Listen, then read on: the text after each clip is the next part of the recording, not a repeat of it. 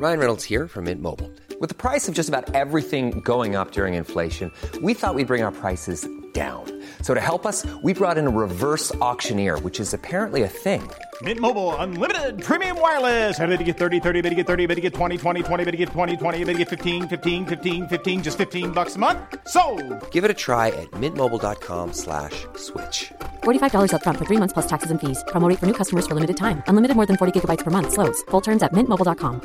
Now's the time to save 30% on wedding jewelry, only on BlueNile.com. Make sure your wedding ring is the one with your pick of diamond and lab-grown diamond bands, all hand-finished and graded for excellence. Or surprise her with something blue she'll love for life, like a stunning pair of sapphire earrings. Blue Nile's jewelry experts are available 24/7 to help, from fit questions to style advice. Right now, get up to 30% off at BlueNile.com. BlueNile.com. All right. You are now listening to the Thanks for Trying podcast, episode 18, recorded live in front of an audience at the Phoenix in central London with my very special guests, Doc Brown and Asim Chowdhury. Thank you to everyone that came down and packed out that theatre on September the 17th.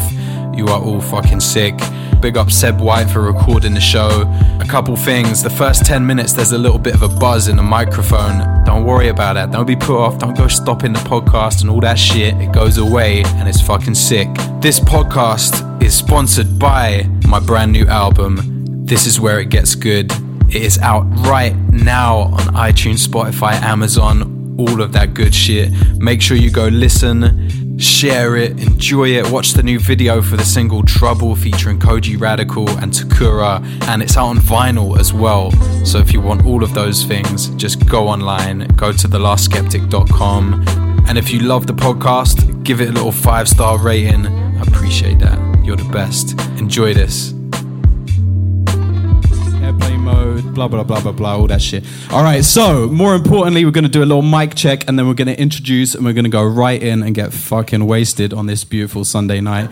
So, Asim, if you could check your mic for me, please. Check, microphone check. It's really meek, sorry. It's super, hey, who's ready to have a fucking good time? So pathetic. No, yeah, mic check. You could do it. Think hip-hop. You could do this. You are screaming. Hello, this is me checking this one. Hello, hello. How's that, Seb? 1, 2, 1, 2. Yeah, sounds all right, good. Cool.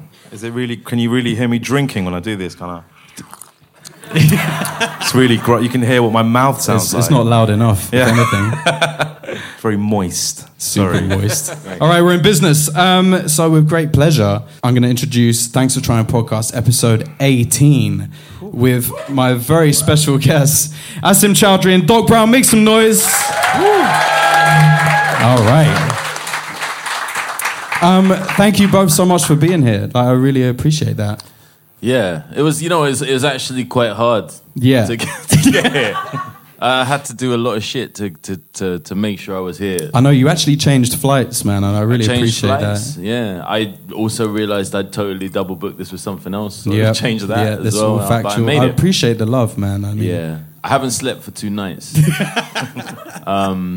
but that is not going to affect my performance in any negative way. I think. Yeah, good. Because I think good. last time I was way too overexcited. Time, was anyone here last time for the last?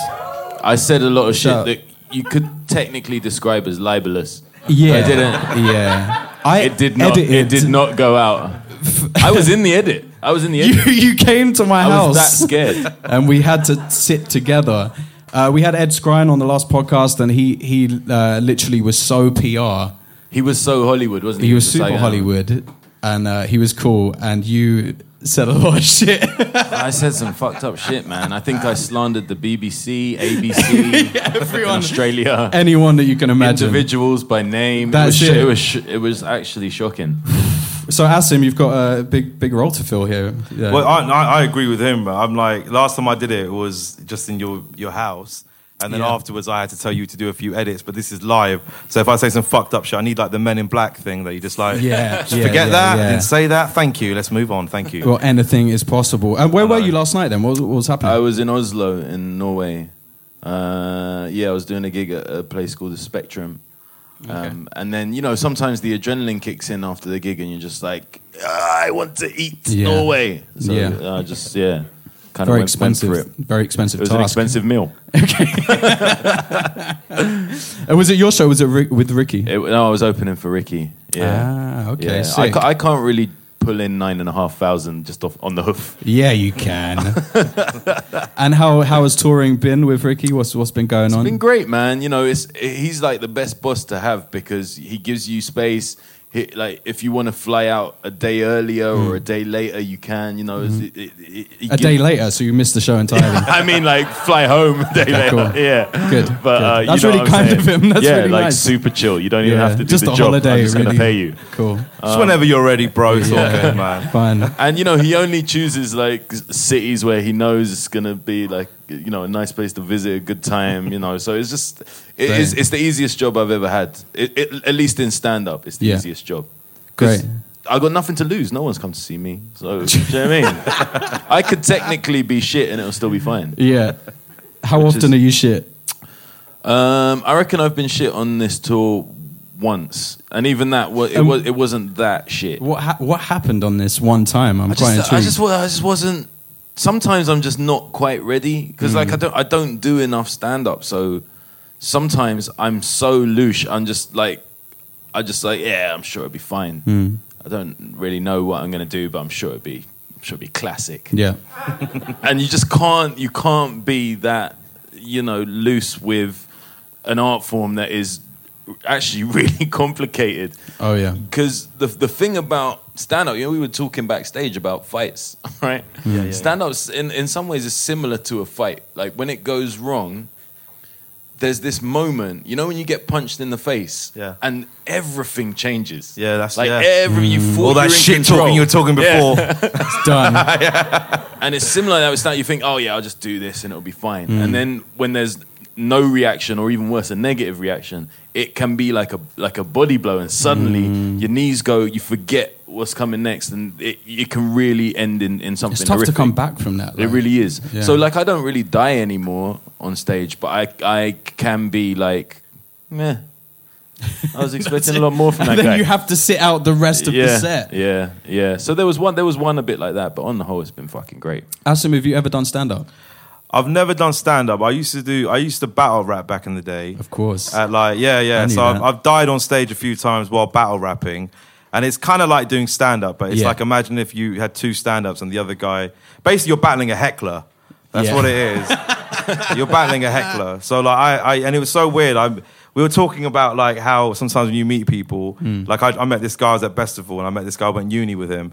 And sometimes people just have this vibe which just makes you uncomfortable. Like he was in my class at uni, and like I loved uni. I did film and broadcast at uni, and I thought me and my boys we came from like West London, and we weren't like 3 or 4 of us at the same uni. Which uni was it? London Metropolitan. It's shit. But anyway, and he was like, oh, bruv, yeah, big up, bruv, yeah, I see what you've been doing. He's like, how the fuck do you not do that? Because you lot are fuck-ups in uni. He's like, you lot used to be in the back, taking the piss and laughing. And we did do that, but at the same time, we worked fucking hard. Like, we put the work in for our documentary, our short film. Like, we got good grades, but on the surface of it, we were like just fucking around. But it's the way he said it. He was like, I don't know how you lot achieved anything in life. I hate it when people and do he just that had shit. this negative energy that I just wanted to it made me feel like anxious, like just chatting to him. I could feel like I was almost just like. Did you want to battle? You want to battle? Yeah, I was gonna be like, yo, check that, fuck it. No, but yeah, it was a weird energy. And it was just like you meet somebody. I was just saying, like, I don't want to fucking drop names or whatever. Yeah, but sometimes you meet like these big celebs, and you think, fuck, he's gonna be like this and that, like Doc Brown. Yo, Doc Brown. But it seems to be like the bigger people are like they're just so cool and just normal, and you just like. And then you meet the people who are kind of like, you know, maybe feel like they were hard done by. I got the victim mentality, and they kind of like they put that shit on you, that negative energy. So it just made me feel weird. But he was like being like, yeah, you were a fuck up in uni, and I was like, no, it wasn't, man. I got a fucking 2-1. So are you saying this guy was a celebrity of some sorts? No, this guy, he was just a regular the guy. The positive experience was with a celebrity. Good. Positive, and this one was he was doing doesn't want social names, it feels media, like- trying to get me to do a Snapchat for him. Oh, But he was shit. kind of like, yeah, bruv, yeah, how you been? But it was kind of Oh, the alpha male no. shit where they kind of be like, yeah, bruv, yeah, let me get a picture. And it's like patting you on the back really hard and be like, yeah, no, but it's never for him. It's Oh, like, yeah, my no. boy loves you, my girlfriend loves you. Oh, It's never him. no. It's not. I saw. Why do you want the picture then? I saw a dude that I went to sixth form with, and he was selling sponges on the roundabout. As you do. It was in Chingford. I was driving home from Chingford, and we recognised each other. He came to the window. He's like, what's going on? I was like, yeah, cool, man. What's happening? He's like, just this and that, doing a bit of this, a bit of that, and like, Sponges. SpongeBob, business. mate. His name was Bob. And he Sorry. goes, That he would've goes been to ideal. me. He goes to me. I see you on live at the Apollo, bro. Bring me in. And I was just like, I got a killer sponge routine, hold bro. on. It What? fucking kills, bro. Bro, what are you How? gonna bring me in? That have worked. I'm actually almost down. Like I'm intrigued to know. Yeah, okay. How? Did you are you gonna ask bring him to the like? table? Yeah. Did you ask him? I said to him, why? Well, like, what are you doing? And it was just this. Just non-stop list of random shit. I'm doing this, I'm doing that, blah, blah, blah, I've got this going on, my friend's got this. Blah, blah. It was just like, it made no sense. And I was like, I'm still struggling to know how I work that into three my words, routine. bring me in, me in. is part of the Weasel Manifesto. They Yeah. don't know what they're gonna do. Yes. They just want you to bring them Yes. in. You're like, okay, what can you do? It doesn't make any sense. No.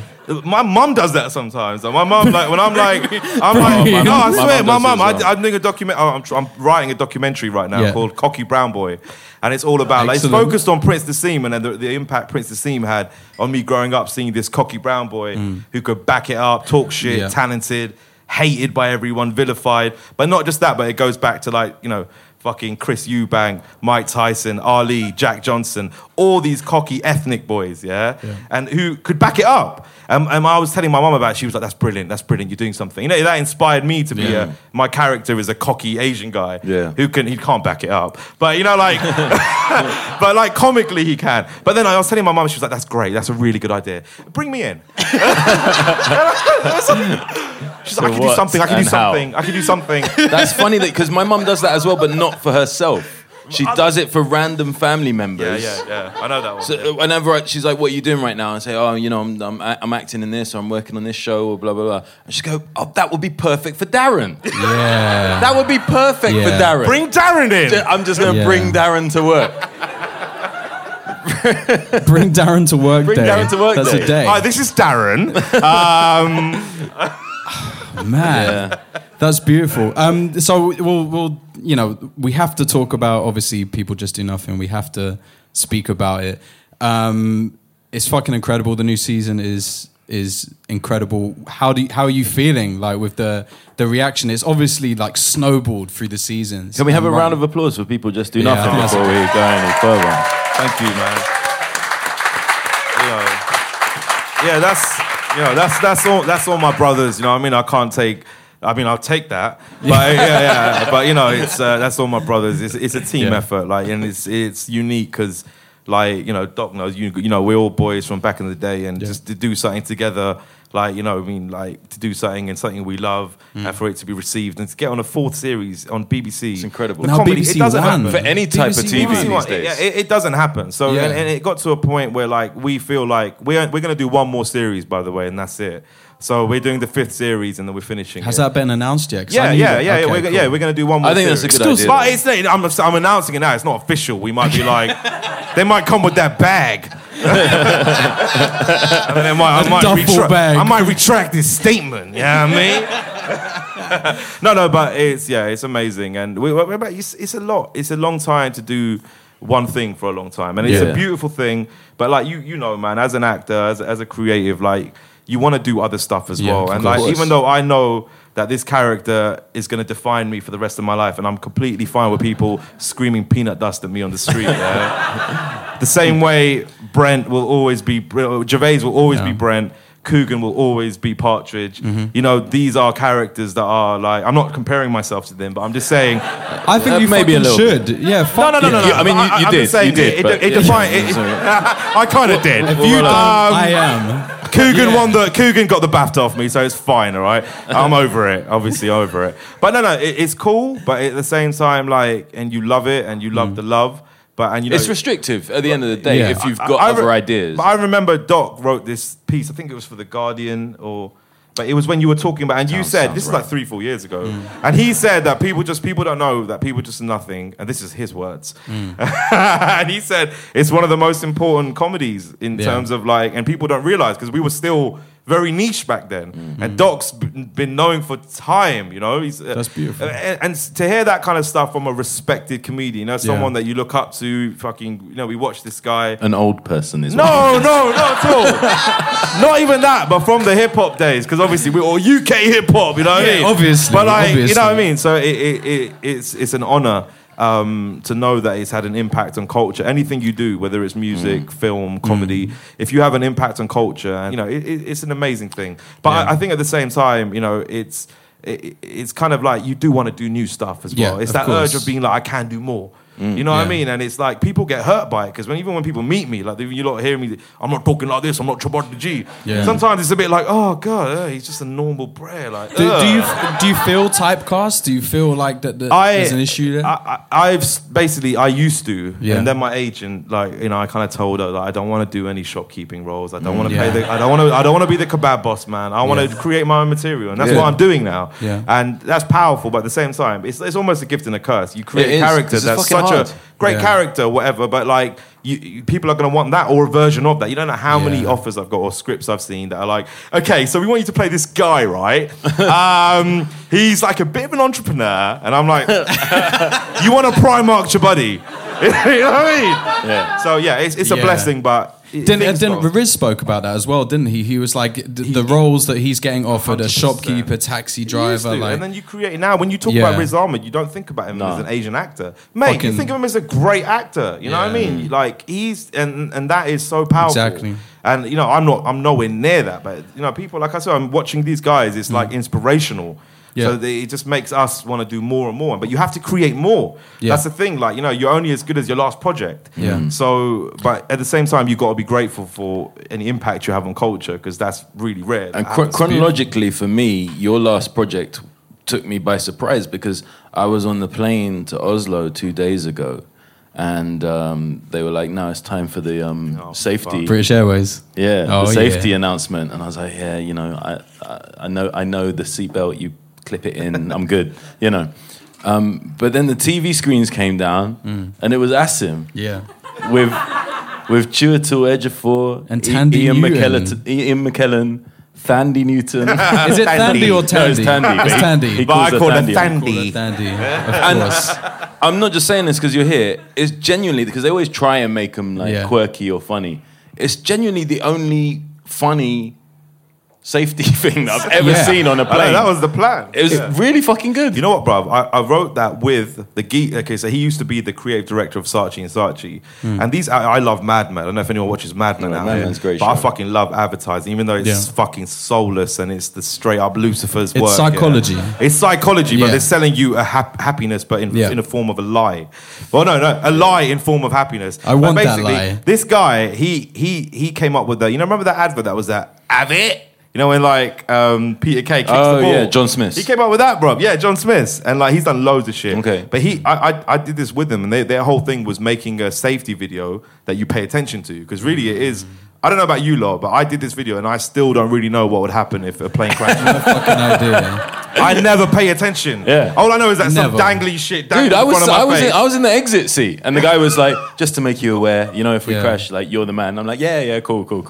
Yeah, but you know, like, you don't listen. I found this out recently that someone said, "Oh, well, you know, the reason they ask you to bend forward and put the brace position. Brace position. That's because they want to preserve your dental records. Just think so, because everyone will die anyway.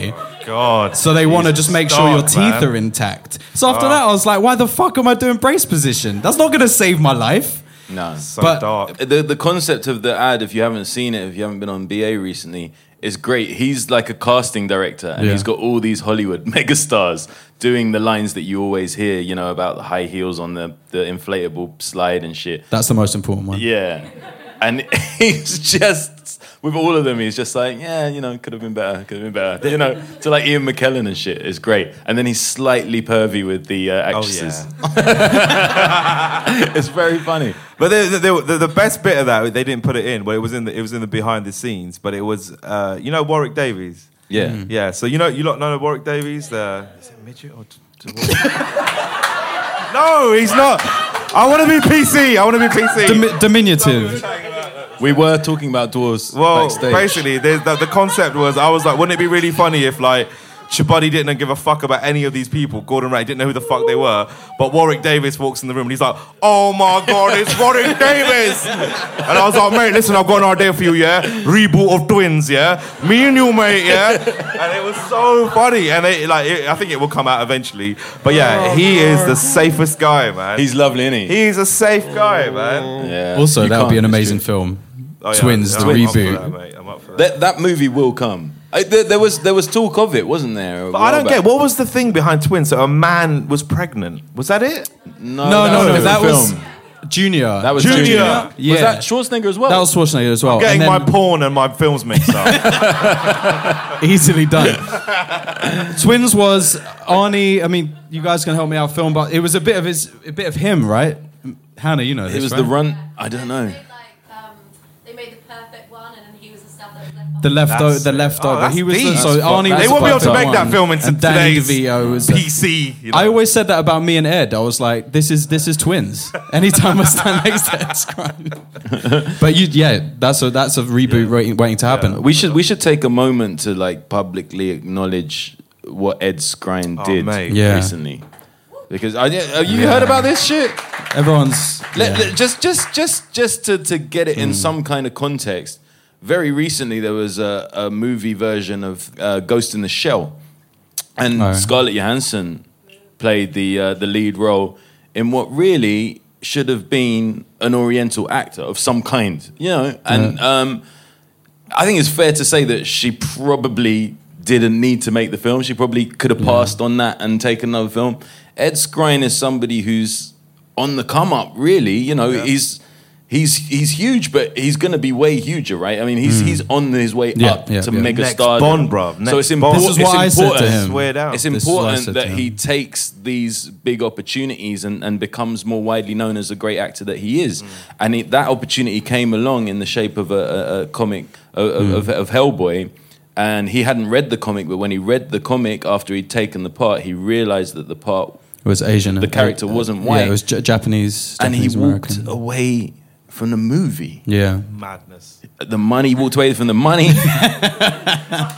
I mean, I couldn't believe it when I saw the statement. We were I was just so impressed. We briefly talked about it, and I shut it down to save it for the podcast. And what I think is it's so commendable and it's amazing. And he just played a little tiny part in my short film that I just done. You know, for nothing. You know what I mean? Just came down and fucking killed it. He's a lovely guy. You know what I mean? He's a G. Yeah. But I think some people might say, oh, it's a dumb move, bruv. You fucking turned down money. A lot of people will say that. And, you know, it's their opinion.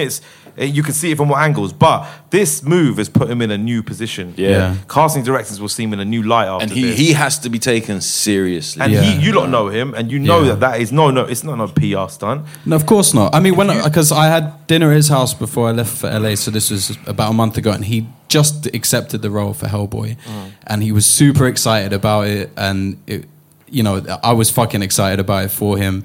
And he's a comic book guy. Yeah. Like he reads it, but he didn't know that history, and he didn't know the nature of I mean, the character's an SAS soldier, so you kind of assume because he's Japanese American, but right? you didn't know. So I don't know. I think it was. I'm very proud of him just as a friend. It's what I mean. So did you know he's got an identical twin? I mean, is the twin calling up Hellboy and be like, listen, is that role still available? To this day, I've still never met his twin, like after being mates for about 12, 14 years. Yeah, maybe I have. All those times that he was bored of me. Maybe Ed was like, oh, it's Corin again. Rich, you go. Shit. Can't do another night with this guy. Some That sister explains shit. a lot. That's some sister shit right there, man. Sister. But no, my brother gets it, you know, and I don't think we look that alike. Nah. But there's an extra. I don't want to try and get some pity here, but I think there's a little extra edge of racism for mixed race Brits. Like, why do we like? I know that all black people look the same. We all heard that one, right? But with mixed heritage dudes, it's like anyone. It's like, oh, you're Kieran Gibbs. Yeah. You know what I'm saying? Like, what? That is an exceptionally fit 22-year-old man. I do not look like Kieran Gibbs. Doc. He's literally just brown. I hear you, yeah. He's literally just brown. That is it. Yo, when we were together that time, do you remember me, you and Ed went to see... we went to that forum to the show. Oh, Raleigh Ritchie. And then like me and Ed were just chilling getting a drink. God. And that guy came up to you and was like, I know you. You're from TV. He was like, Reggie Yates. Yates.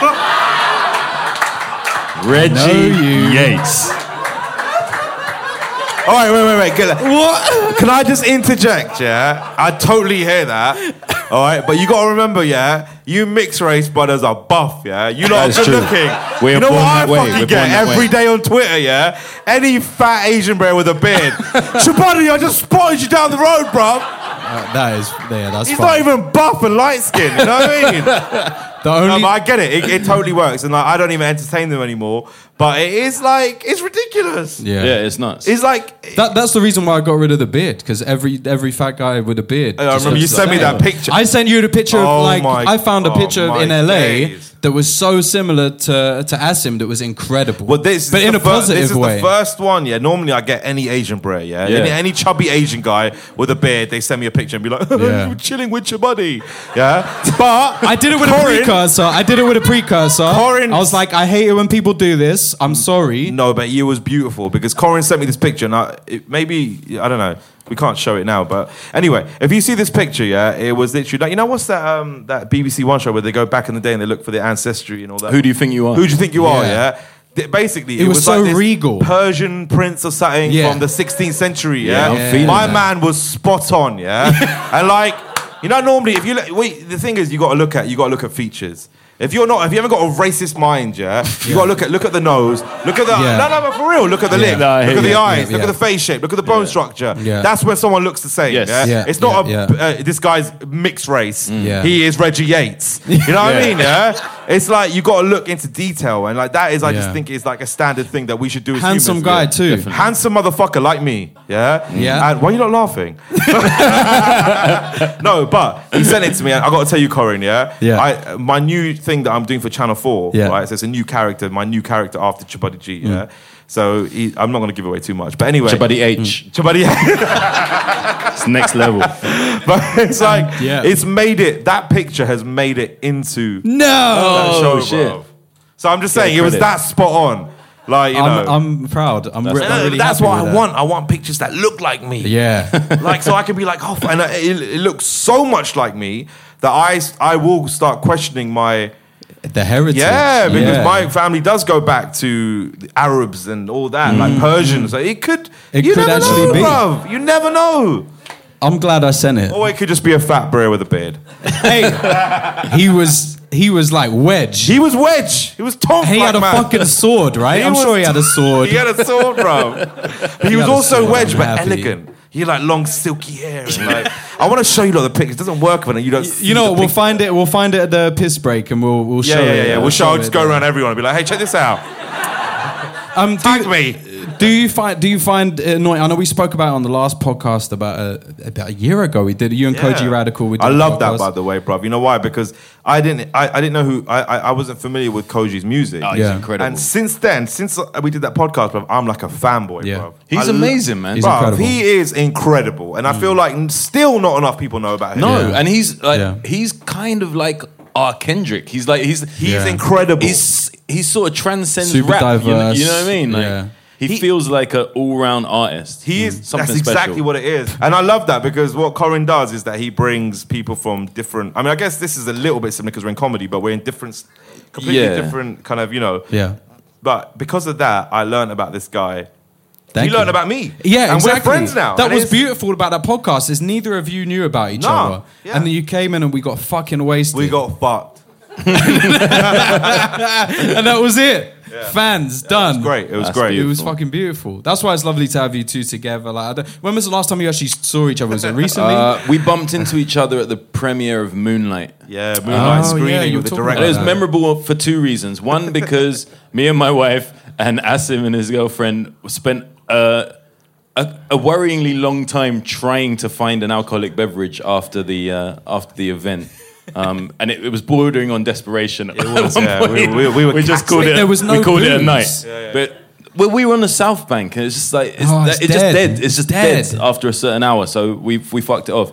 But it's also memorable because there was a Q&A with the director and the writer who also wrote the play that the movie was based on. It so was that was incredible. an amazing Yeah, it was incredible. moment to meet with these guys who, you know, had created something with no money. It was just very inspirational. Yeah. But they had the Q&A, so people were coming up with questions.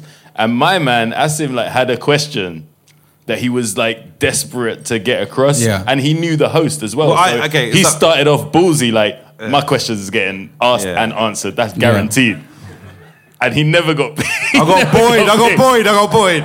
By your And boy. he was screwing for I was ages. fuming. I was saying to Doc, it's like that. And a sick question, bro. It was like, you know, when like, I don't know if you've like, ever been in a fight or anything, but it's like, I've been in a few fights and you get fucked. I've been fucked up, I've lost a few fights. And I always like, in my head, I'm always thinking of like, oh, bruv, I should have fucking ducked that hook and ducked that. And then I would have flying kicked and like, I choreographed the fight in my mind. What should have happened? And the whole night I was just fuming. I was like, oh man, I would have asked that question. It would have banged. I would have got a great laugh. And I was saying to Doc, Always. and the questions were shit. And I was like, your question's shit. Do you remember what I question was a they hater. asked? I was such a hater that night. Do you remember what question they asked? I don't know. All I can remember is the rage. Yeah, I remember the rage that he I had. think vaguely. I mean, has anyone seen Moonlight here? Of course. So You really should watch that film, it's What great. I think it was about the I'm question of surprised. how important it was that scene when his mother in that care home and they were talking about, and it was about him letting go or something. I can't Yeah. remember. It was some arty bullshit.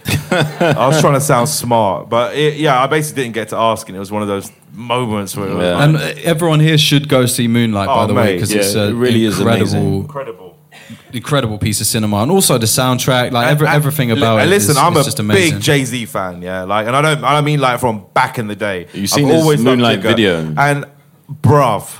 That's what I'm saying, bro. Yeah. But I first heard the track, Yeah. and it was like the track. The first you got to hear his new album. It's a grown up. First time, if you're a Jay-Z fan, you've listened to him for years, and he's a great lyricist. He's everything, but he never talks about his personal life ever. Yeah. Like he This talks is about new bitches, shit. he talks about making money, and he's brilliant at it. And he's a fucking poet and one of the greatest of all time. But on this album, he's dissing himself. He like, fucking crazy. it's so fucking self-loathing, Yeah. but in a progressive way. Yeah. He treats himself like shit on this album. He literally like because he cheated on his missus. It's like So he can't- allegedly. mate, and so famously, Yeah. And it's like we all think of it as some sensationalism kind of celebrity shit, but his kids are gonna grow up and Yeah. they're gonna see that shit with Yeah. Solange in the lift and Google it and Yeah. think, oh well, Auntie beat up Dad because he cheated on Mum. Yeah. Like that's not fun, bruv. Like, So know you what I mean? think it wasn't PR? You think it was real? Oh, bruv. I think what was real? The cheating, the everything. 100%. Oh yeah, I mean, if you've seen the You hear footage the of album, Solange, of course. you've seen the footage of Solange in the lift. Yeah. Yeah, and That's not there's not a woman alive Exactly. if I've been in an altercation like that with a woman, there's no question it was not staged. I did some 100%. stupid shit. That's your sister. Like, that's your sister, and you know what I mean. I should have got Yeah. kicked in the nuts for. No Yeah. question. And he that shit deserved was it. real. And he I deserved recognized it. I Yeah. felt like Yeah. I'd been there. And not in a lift. And on this album, he's completely honest about it. You know, Yeah. he's like talking about when his kids grow up and they find out that he did that. I can't live with this. He's like, for Yeah. a menage a trois, it was a threesome, kinky. But you know what I mean? Yeah. Like he's so honest on the album, Yeah. but he Yeah. has that element of lyricism, Yeah, beats, and that of Moonlight fire. song's very satisfying because Oh, mate. the one thing I did want amongst all that personal stuff, I did want him to just say something about rubbish rappers He- because and it really made me feel good. Yeah, same. That bit in the chorus that's like, I don't know who is who. I don't know who is who. I'm just so fucking confused. Yeah. That's how I feel. Like if you're old and you still listen to rap. Yeah. And you like, and people are like, oh, have you heard Little fucking Stomachache? And you're like, oh god.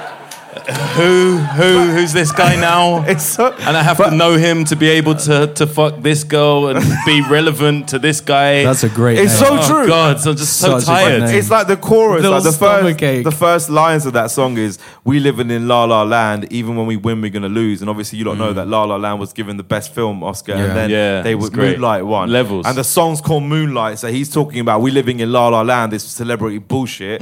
So even when we win, we get the money, we get the bitches, we get the fame, we're still gonna lose because it's all completely meaningless. Yeah. And he's talking about his relationship with his missus and how nothing means anything, and he's having this menage a trois.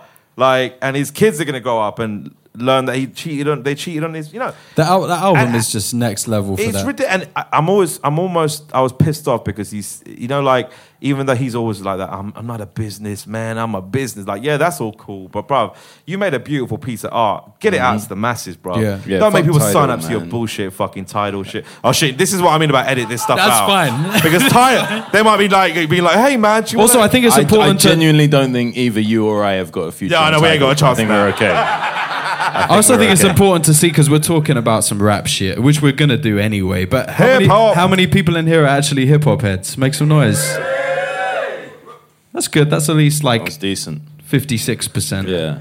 Hey, tell me this, because I meant to ask you when you were talking about it earlier, I don't want to regress too far, but you said you used to battle. Did you battle in the days when you had to improvise, or was this Yeah, written? so I'm old school. I'm Right, okay. I was something. That's B, dope. no, I'm BDF, so before Don't Flop. Okay. Yeah. Same. I'm jump off era basically, Same. and kung Yeah. fu. Yeah, and yeah, I only yeah. battled a Kung few fu? times, and I battled at what was it? Mean Fiddler. You know, Ara and Harry, all them boys. Yeah, man. Yeah. And like my boy Marv, you know, he was DJing Yeah. there. Or no, I don't know, he wasn't DJing. He was doing the scorecards or some shit. But anyway, I battled. He looked great in that bikini. He looked great in that Beautiful, bikini. beautiful. But I battled, and that's what I was actually going to say, bro. I met someone I battled the other day. I was at some fucking bougie ID fashion party. Yeah. Where like there was like a chick just walking around with the tits out. It was like fashion. It was fine. It wasn't porn because it was fashion. But like yeah, it was like some madness. But yeah, I met this guy. His name's Ink. Don't know if you know about this. Battle rapper called Ink from back in the day. He was on a bit of a, after Pro Green and all these guys, Okay. he was on a bit of a stampede. He was one of the ones, and I battled him, and I had to battle 3 or 4 breeze cheese. I had to battle quite a few guys to get to him, and then I got to him, and I remember my best punchline. His name was Ink, and I was like, Yeah. my name ain't Ja Rule, but I'm gonna murder Ink. Ooh. Nice. Come on. Nice. All right. But that was All where right. it ended, though. And then he just, he just completely destroyed me. Yeah. Just fat jokes, terrorist jokes. Yeah. Fat terrorist jokes. I feel like fat that terrorist couldn't jokes. run. Yeah, and it was just like In- I could've, in 2017, And I I feel like had that. rebuttals, so obviously it was all freestyle. It was the first day you met the guy, and you don't know who he is. So I had like my rebuttal for a fat joke was like, you call me fat. I know it's life destruction. I'll let your mum suck my dick and give me liposuction.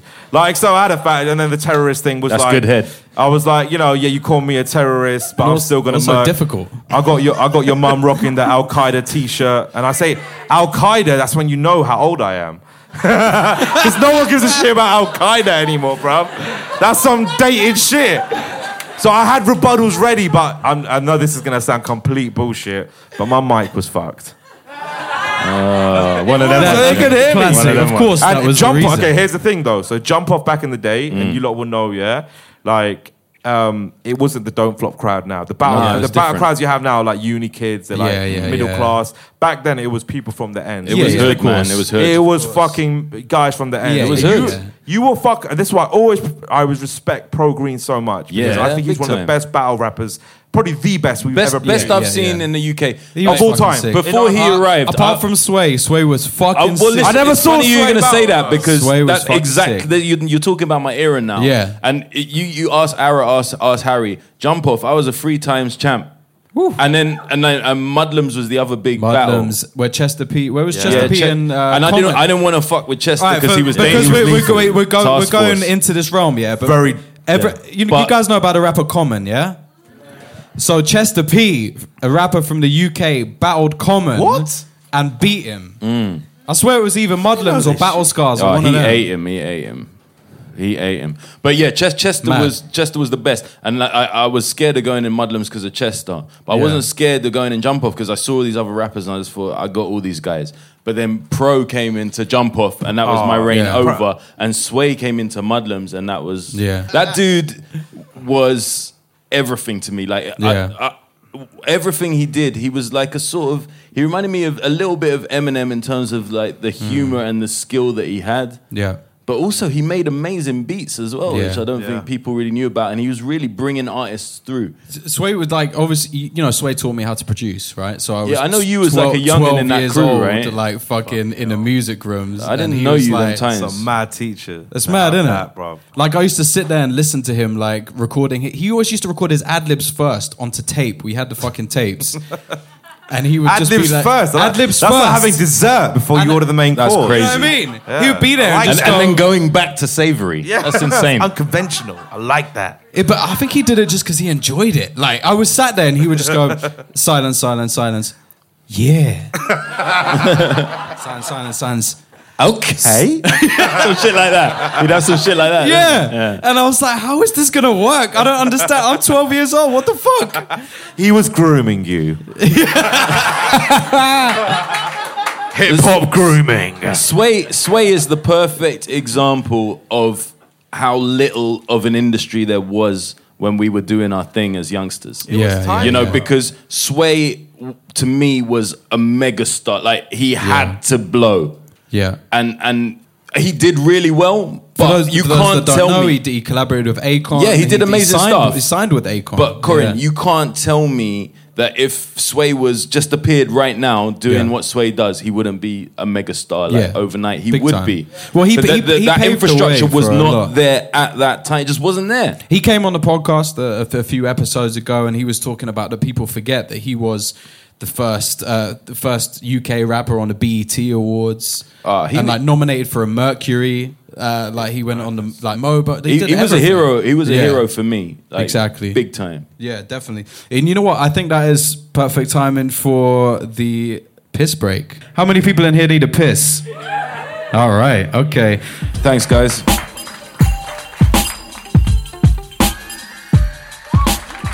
And keep that applause going as we welcome back Doc Brown, Asim Chowdhury, and The Last Skeptic. Yeah. How's everyone's piss break? All right. Well, that doesn't sound very enthusiastic. Successful. All right. Welcome back to the Thanks for Trying podcast, episode 18. As tradition, how many people here listen to the Thanks for Trying podcast? Oh, nervous question, just in case. As you know, after the piss break, there's a tradition, right? Just purely because I'm an undercover alcoholic, everyone has to have a shot. All of my guests have to have a shot after the piss break. So because we're here, we have a beautiful... For all the listeners at home afterwards, we have a table filled with tequila. So what we're going to do right now is my lovely guests and me are going to walk around and hand out these shots, all right, for anyone that wants one. So that we don't, more importantly, don't drink it yet. You got to wait until we cheers you and then we drink it together, all right? So that's going to happen right now. All right, this is a beautiful moment. It's just chuck me the money whenever you lot, just give me a score. Minor, don't watch that. All right. Everyone who's got one, please raise it in the air. If you've got a drink, otherwise, please raise it in the air. Big up everyone in the building. Big up yourself. Cheers. Big up. Cheers. Cheers who you're sitting next to. Cheers them. Cheers. It's a Sunday night. Thank you for coming. I feel like I should say more life and greatness only. Never gets easier. And this is where it gets good. Oi. Yeah, you know, if this was a professional podcast at this stage... all the room atmos would disappear, and it would be just you in a room going, you know, all right. When I want to listen to music, what I like to do is slip in a tape or a CD or a vinyl of real great futuristic, but at the same time classic hip hop, mixed with a little bit of electronica. And just fantastic vocalists. But I always think, where am I going to find something that dope? Where, Doc? Tell them. It's a really good question. When I'm in that kind of mood, I tend to reach For a DJ / producer called The Last Skeptic. That's beautiful. And the new album, This Is Where It Gets Good. And this is where it gets good. Is for sale out September 29th. On new September album. 29th. My new album. Look at that artwork. It's beautiful. That is beautiful Great, man. artwork. Come on. I'm not mad at that. That's beautiful, bro. Taking a Jodhpur. Yeah. I saw you last. More importantly, I saw you last at Festival. Yeah. How was that? It was. I'm a bit over festivals in general. Like Yeah. I love going. I love like Corrupt FM touring and all that. Yeah. But just walking through the fucking mud, bruv. You know what I love about You know what I love about I festivals? literally. You can always spot a Londoner at a festival. Always, It's like, bro. bruv, We're not this is ready long, for it. man. And This is also, long. like Asian people don't camp. We don't camp. Yeah. We don't camp or we don't ski. It's two things we do not do. And basically, it was a bit of a madness because obviously, like me on my own, yeah, like you're walking down the street, people could be like, "Is that Jabari G?" Yeah. But white people don't want to be racist. So a lot of the time, I get that. And sometimes I fuck with white people. I think I said this on the last one. You know, people Yeah. can't me. They're like, "Oh my god, are you Jabari G?" And then sometimes I fuck with them and go, "What are you trying to say that we all look the same?" And then their PC shit comes out. Oh my god, no! Yeah. I'm so sorry, man.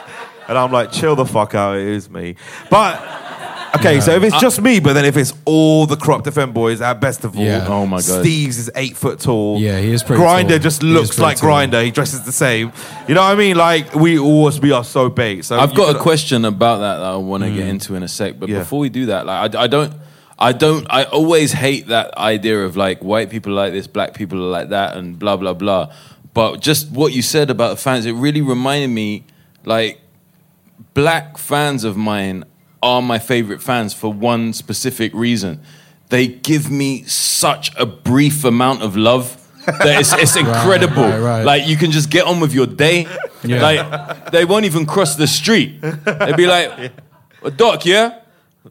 Keep doing what you're doing. No stop and chat. No stop and chat, I love bro. that. I love They're that. gone. They got shit to do, bro. That's They got Guru shit to or do. Moment of Truth, bro. I'm not sucking my dick on fucking Yeah. Newton Green High Road. They got shit to do. And I love all of my fans, I love that. but I love yeah, that. the white You get fans that got with, to like, chill the- on the whole. Yeah, this reminds me because when I was growing up, like Yeah. it was Yeah, like, yeah. and I got a I whole used to story. rap. Let me rap I to got a you. whole Yeah. story. Yeah. Dude, I'm trying to take my kids to school, man. Yeah. Like, keep it brief. Doc, keep doing what you're doing. Not even the full spud. The spud's Yeah. just there across the road. Don't even get to spud him. The air spot. Air spud. Beautiful. Bruv. It's, you know what, I think that as well, but I think it's, you know what, it is love though, no matter Of what. course, of course, You know, of course. 100%. I'm never a dick But about that's it. my Let me fa- be no, clear. never, same. I'm never a dick. I was a dick though at Festival, I'm going to say that, yeah. What happened? And, What happened? Like, my girl can testify. Basically, like I said, we were super bait at Festival, yeah. Even hoodies up and everything, it's obvious we're them.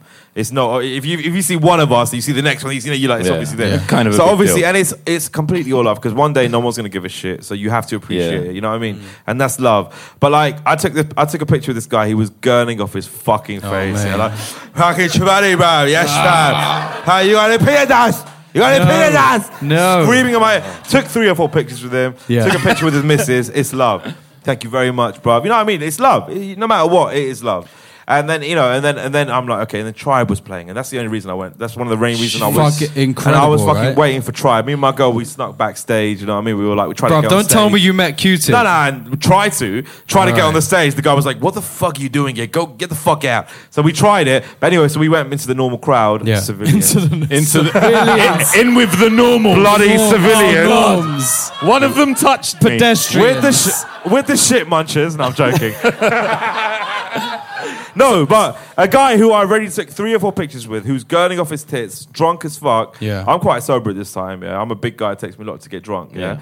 And I'm there and I'm waiting for We the People, yeah. Like, that's what I want to Yeah, hear. yeah, Like, obviously, yeah. Which Tribe, they did Tribe. 800 But They times. did they? Yeah, they Yeah, reloaded yeah, it like they- 400 yeah, times. It's But a big tune. That's Yeah, too many it's- times. that's too many I, 400 I is was too like, many. I enjoyed every reload, yeah. Yeah. Every reload. Yeah, it I was was sick, like, it was We the sick. People, fucking ramen noodles, yeah, all that shit, yeah. And the same Brer come up to me, yeah, like after I've just done like literally like a whole photo shoot with Yeah. him. Yeah, and he was like in my face. But I try to say again, yeah. And it was the first time, Doc. But I've been a bit mean to a fan. I've never been. I don't because it's love, and I'm very humbled by it. But he was in my face, and I was with my girl, and we were like, and I was skanky, like, you know what I mean? I love that shit because allow me. All the Muslims, you must like that shit hit me when that came out. I felt that, you know what I mean? So I'm trying to skank up, he's in my face for 5 minutes, just another picture, in my ear, rapping in my ear, spitting bars in my ear. Yo, bruv, I'm rapping it. Yeah, all this and that. No. Yeah? And I said to him in the most polite way, I said, please, bruv, let me enjoy this one song. Yeah. And I said, let me live. And he went, it's like that, yeah? It's like that. And I felt so bad. But at the same time, it was like, please let me live. One song I want to enjoy. I don't know if I spoke about this on the last podcast, but there are 5 words in our business that can just end you around the people that follow you. And it's, I heard he's a prick. Yeah. And so it's that easy. He thinks I'm a prick, 100%. There was a time. It's such a thin line to it's balance. Such a thin line. I was difficult. on the roundabout in Newton Green. I come out of the Tesco and I got a phone call. My brother-in-law, and he was in hospital. I was like, fuck. I got like an Uber, and the Uber came, and I was like mad stressed. Like I didn't know what the fuck I was doing. I was just walking around in circles, and then these 2 girls like appeared as I was getting into the cab. Yeah. And they were like, Doc Brown. I was like, yeah, what's going on? I got to jump in this cab. And then like, can you take a picture? And I'm like, you know what? Not right now. Yeah. And one of them went, oh, it's like that. It's like that. Oh, it's like that. No. And then the other one went, I heard her as I was getting in the cab. Yeah. And she went, you know what? Some of them are just like that. Some of them are just like that. We should talk about race or celebrities. Because who knows? She was like, Reggie Yates is a prick. That changes the conversation. So then the next phase is that she tells her fella, he goes to the pub. That's how it and starts, he's in the pub with like 5 other guys, and then one other guy's playing the T-rap on the fucking YouTube. He's like, this dude's hilarious. And then he says, oh, you know what? I heard Reggie Yates is a prick, though. You know? But it's so spot on, bro, because 100... And then it's Chinese whispers. Yeah, yes. Exactly. You can meet 100 fans, 99 of them you could be the nicest guy. Yeah. It takes that one moment That's the where they don't know one. they don't know what you're going through.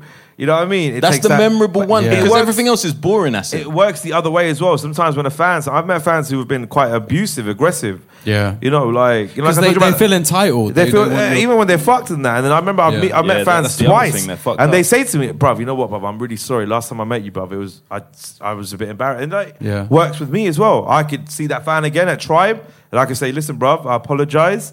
I was a bit pissed off. You know, I wanted to enjoy that song, and you were fucked. I was sober. And it happens, you know. It's like about situational shit. Understand we're humans. We're not always up there. We're not always down there. We variate, you know. I actually, now that you say that, I've got a big up one white fan. I don't know if he'll listen to this, but when I was at the Corrupt FM show at Brixton, this was before the last podcast when we did the live podcast here last time. We did the night before. And really? You lot did, Oh my god, that makes so much sense. We because you know what fucked. happened in the crowd? I was in the crowd. And because there was like rap fans there and stuff, there was a few people that recognized me and whatnot. And most people were cool, but sometimes there was too much chat and I just wanted to watch the show. But there was this one white kid, he looked about 18, 19, he looked mad young. And he went, Doc Brown, like that. And I thought, here we fucking go. And he didn't say anything else. He just gave me a massive high five like that. Yeah. Slapped my palm. When I opened my palm, there was a pill in my palm. I was like, it's my fucking nigga here. Oi. Wait, wasn't that? Are you sure that wasn't Steve's? Was that DJ Steve's? That might have been Steve's, bro. I'll pop that shit. I was with you that night. You didn't even break it off. Like, come on now. I popped that shit. I didn't tell you.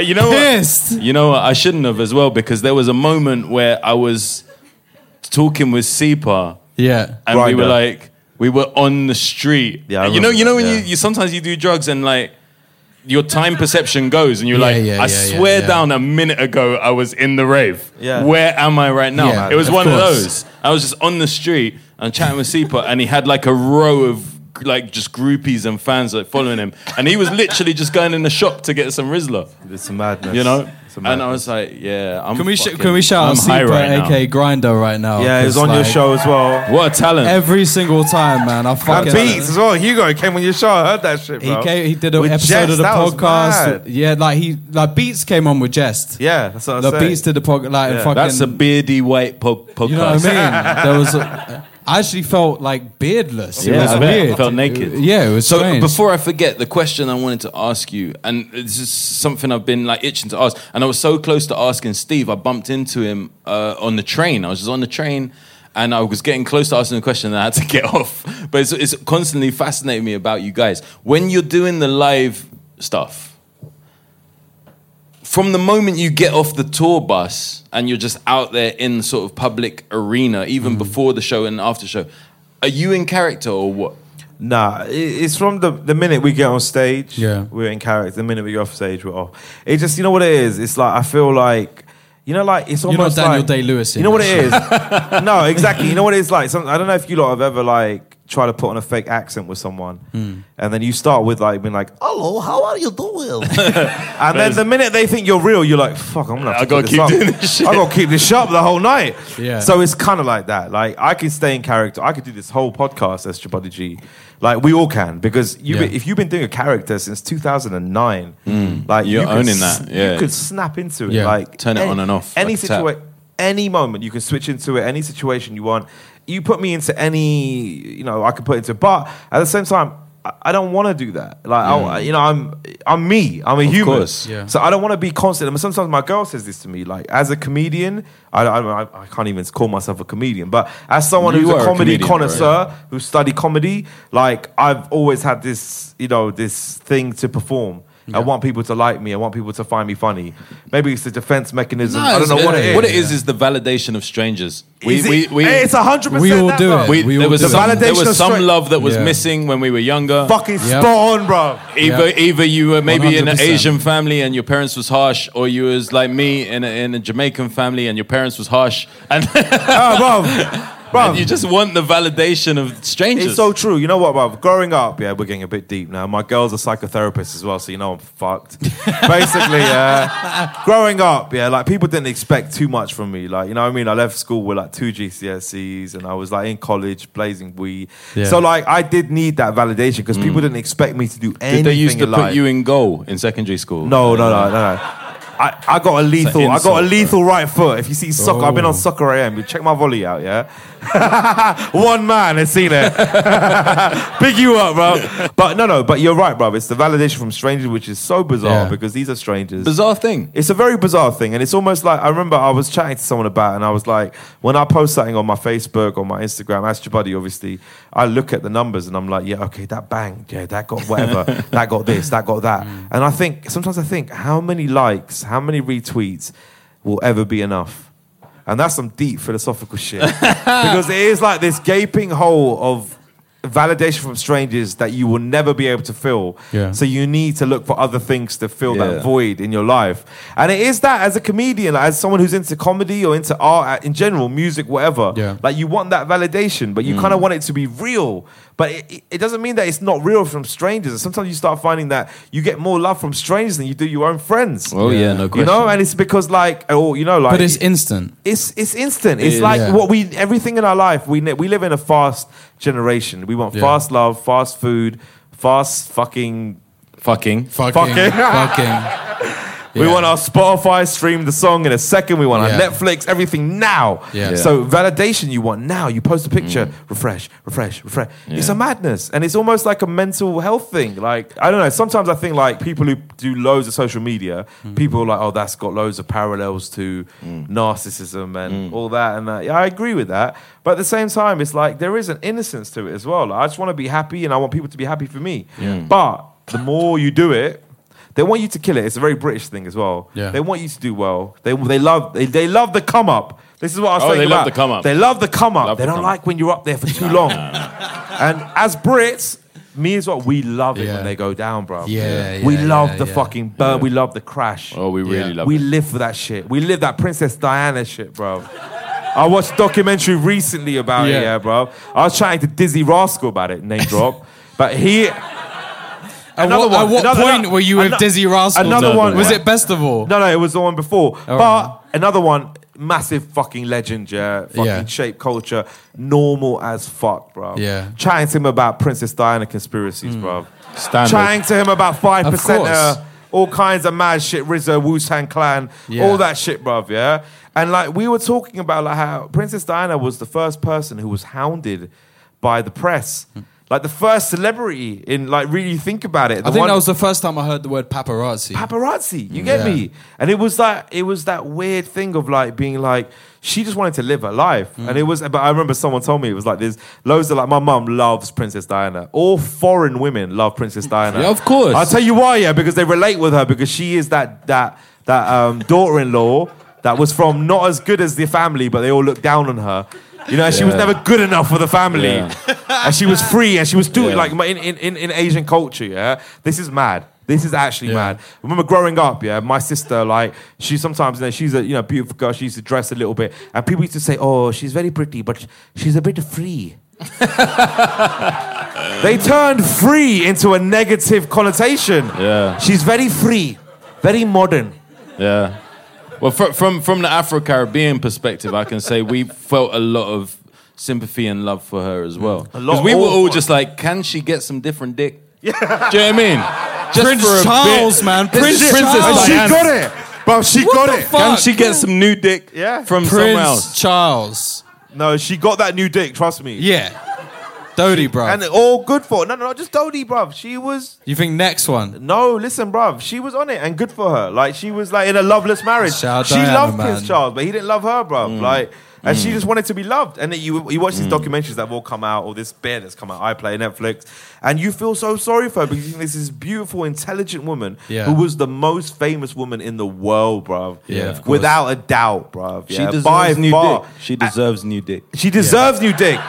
And she got it. Good Prince for her. Charles used to hate on her. You know that, bruv. You know why? Because they used to go out. My man's a proper royal, it's in his blood. But they used to go out and they used to, like, literally it's the equivalent of him passing the phone to Prince Charles and saying, can you take a picture of me and Diana? He used to be fuming that she got 1,000,000 times more attention than him. Then she got to clubs with, like, Freddie Mercury and shit. Bruv, That's why I saw the photos. She used to party, bruv. Watch these documentaries. She went out in disguise. She got a lot of dick, bruv. Nah, and big up to her. Why not? You're a single woman. Your man's cheating. Her man was cheating on her for 30 years or some shit with Camilla. Like, it's good. You know what I mean? Do your thing. So she was like, you know what? This second son ain't gonna look like you. She popped out some Ed Sheeran looking motherfucker. And good for her, bro. She's an icon. She's an icon. We're nearly coming to the point where we're going to do a Q&A with the audience. Is Michael Payne in the building? I don't even know if he's here or not. Did he show up? One sec. Please welcome our roving reporter that we had last time. Good friend of mine, incredible rapper, the wonderful human being, Michael Payne. I wanted to come through. Can you hear me? Can you hear me? Can everyone hear him? I wanted to come through the crowd like a talk show host, hence the... That was beautiful. I like that. Can we do that again? Kimmel. All right, we got my roving reporter. Thank you very much. All right. So who has a question? Michael Payne will come over to you. Oh, we've got one there. We'll find. There's one over there. All right, can we do a ladies first? Ladies first. Yeah? Ladies first. What's your question? Sure. Doc Brown, would you rather be remembered as stand-up comedian or part of the Poisonous Poets? Oh, Poisonous Poets. I like that. So to repeat for the podcast, just in case there's any issues, would you rather be remembered as a stand-up comedian or part as the infamous crew? Legendary. Poisonous Poets. I guess for those that don't know, is like my first proper rap crew that I was in, and that was my family, and that's how I came up before, long before comedy. Geez, it's a good question. I mean, comedy has given me new life, you know? Like, it's really hard to compare the two because comedy's given me the chance to do what I wanted to do from when I was 6 years old, which is entertain people for a living. I always wanted to do that, you know? So for me, it was any shape or form until I fell in love with rap. And I can't lie, you know, I see Skepta, I chat to Loyal Kana yesterday, you know... amazing. You know, these guys, they're absolutely killing it. And I give them nothing but love. But as soon as I hang up the phone, I'm like, fuck you, I want to be you so much. I want to be you so much. Oh! But, you know, that time's passed and I kind of dealt with it. So I guess, in a way, I'm kind of happier the way it's worked out, you know? Because the main thing is I can be myself way more. Like, if I've got any regrets, it's keeping the name Doc Brown. Because since I got into comedy, I've just been Ben and it's been beautiful. But people still call me Doc, which is like, that reminds me of rap, you know? But yeah, I would say probably the short answer is neither. I just like to be an entertainer, man. Like, I fuck up personal relationships, family, all sorts of stuff. But you put me in front of a crowd of motherfuckers who don't give a shit about me and I don't give a fuck about them. And I will make them love me. Like, I can do that shit. And how is that different? How is that different compared to whether you're on stage like bare without a fucking beat, and when you're on stage when we go on tour and there's a fucking DJ? It's so different, man. Yeah. It's so different. Like when things fuck up, when you got the music there, you can. I mean, you remember like when we were so gassed when that show was going so well, and we did. The single Corruptible, and I totally forgot all the lyrics. I remembered all of them. And you were looking at me in my eyes going, this is the next line. I'm going to say the next line to get you back on track. And I was just like, yeah, and because like I'm here, and here we go. Blah, blah. And people were still going, wah, you know? Yeah, exactly. Because in comedy, you haven't got that kind of the fallback luxury because it's you a cappella. And it's way more stressful, way more troubling, and way more raw. But I think it's given me like crazy strength. It's like definitely. It's like if I ever exercised, I guess it would be like, you know, doing weights or something like that. Yeah. You're ready for anything. Like I don't feel like anyone can fuck with me now. Like I look at all the other artists. I think that's amazing. I couldn't do what you do. I couldn't do what you do. I couldn't do what you do. But anybody that's trying to do what I do, I'm just like, yeah, all right, bro. You're right. You know what I mean? That's a perfect ending to that. Michael Payne, have you got the next question for us? Asim, quick question. Where did the inspiration come from for Chibadi G? I'm really hoping it's an uncle of yours who you basically impersonated. It's a combination of uncles, friends, but I'd say mainly my dad. Like my dad, like if you probably is that weren't. The voice? The voice? Where's the really, voice? Who's really. The voice? The voice is like a bit more modern. Like my dad's a bit more old school. Like he can speak well, but he's still like instead of like he fucks his W's and V's up like all Asians. But instead of like I remember like he used to, in the new series. If you watch the new series, I got a new thing where basically my dad. I've been trying to put into the show for years. Instead of oh my god, my dad says oh my god. And it's little things like that I love. My dad is a hustler. Wow. Like my dad, since a young age, was like the Tony Soprano of Hounslow, but on a very low level. Like he owned there was a parade of shops. There was an Indian takeaway. There was a taxi rank. There was an internet cafe. And they were all like in Hounslow. Such an alien concept for 2017. I know, it's a madness. And you know what? It's not even internet. It used to be one of them call places. Then when you go into the booth and you call international. Yeah. So it was that. It was called Global Communications. And yeah, that was in the 90s. So like mid-90s, late 90s. And my dad used to run that shit. It was like 4 or 5 shops. He all owned every single one of them. Obviously Dodge. Yeah. But like it's one thing I love. Sorry to interrupt. It's one thing I love about the 90s. Every Asian motherfucker, every black motherfucker that I knew that was in on the business shit, they had global somewhere in the name of their business, just so they could say, global. When you see them, you're like, what are you up to now? And like, bro, I got some international shit going on, bro. Oh yeah, it's international. So spot on. It's international. Don't worry about it. It's international. Global.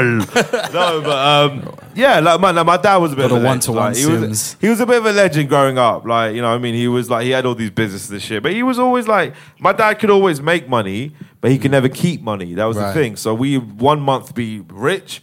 Next month, fucking loan sharks coming around. That is a man TV. After my own heart. Yeah, bro. It was like that, and you know, it is based on him. But the thing with my dad is that he was always aware of what he was doing, so he knew when he fuck up business up.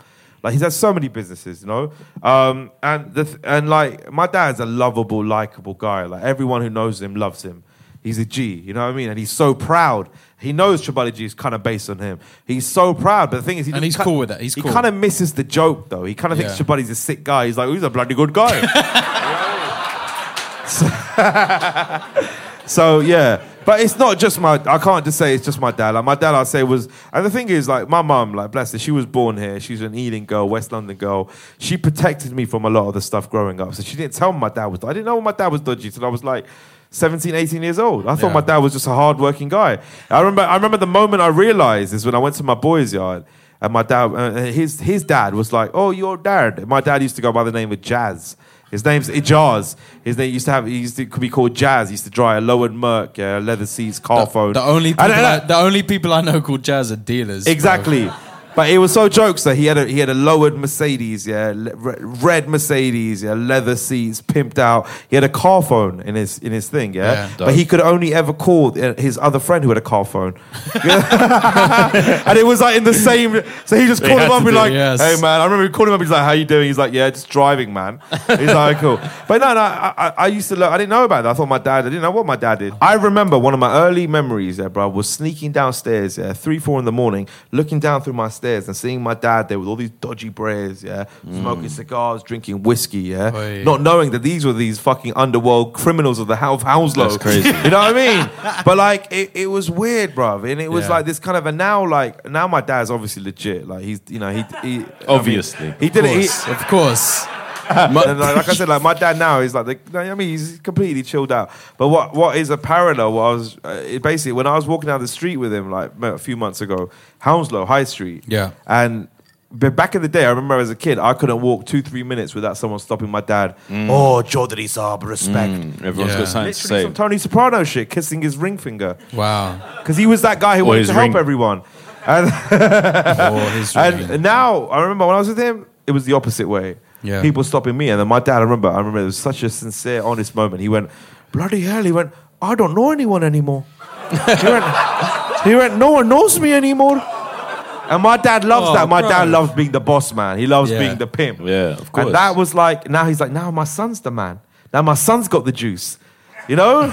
You got the juice now. now. You got the juice now, Grandma. But yeah, it was weird, but like he is the nicest man. And like you said, bruv, you get older and you learn things about them. Yeah, man. Yeah. And you understand all that their shit pimp. you put on your parents when you're younger, all that shit, you're like, you fucking, you guys, like, you're losers. That's why, like, this is going wrong in my life, blah, blah, blah. When you get older, you start to realize, especially if you have children yourself, like you start to realize, oh my God, the sacrifices my parents took for my sorry ass. The shit my parents stopped doing all the fun shit they wanted to do for my sorry ass. And when you realize that, the relationship switches and it can be beautiful again. Yeah, you know? 100%. Shout out my parents who are here right now. Yeah, I mean, Corin's parents. Big up Corin's parents. Your parents are cool as shit. Liz and Brian.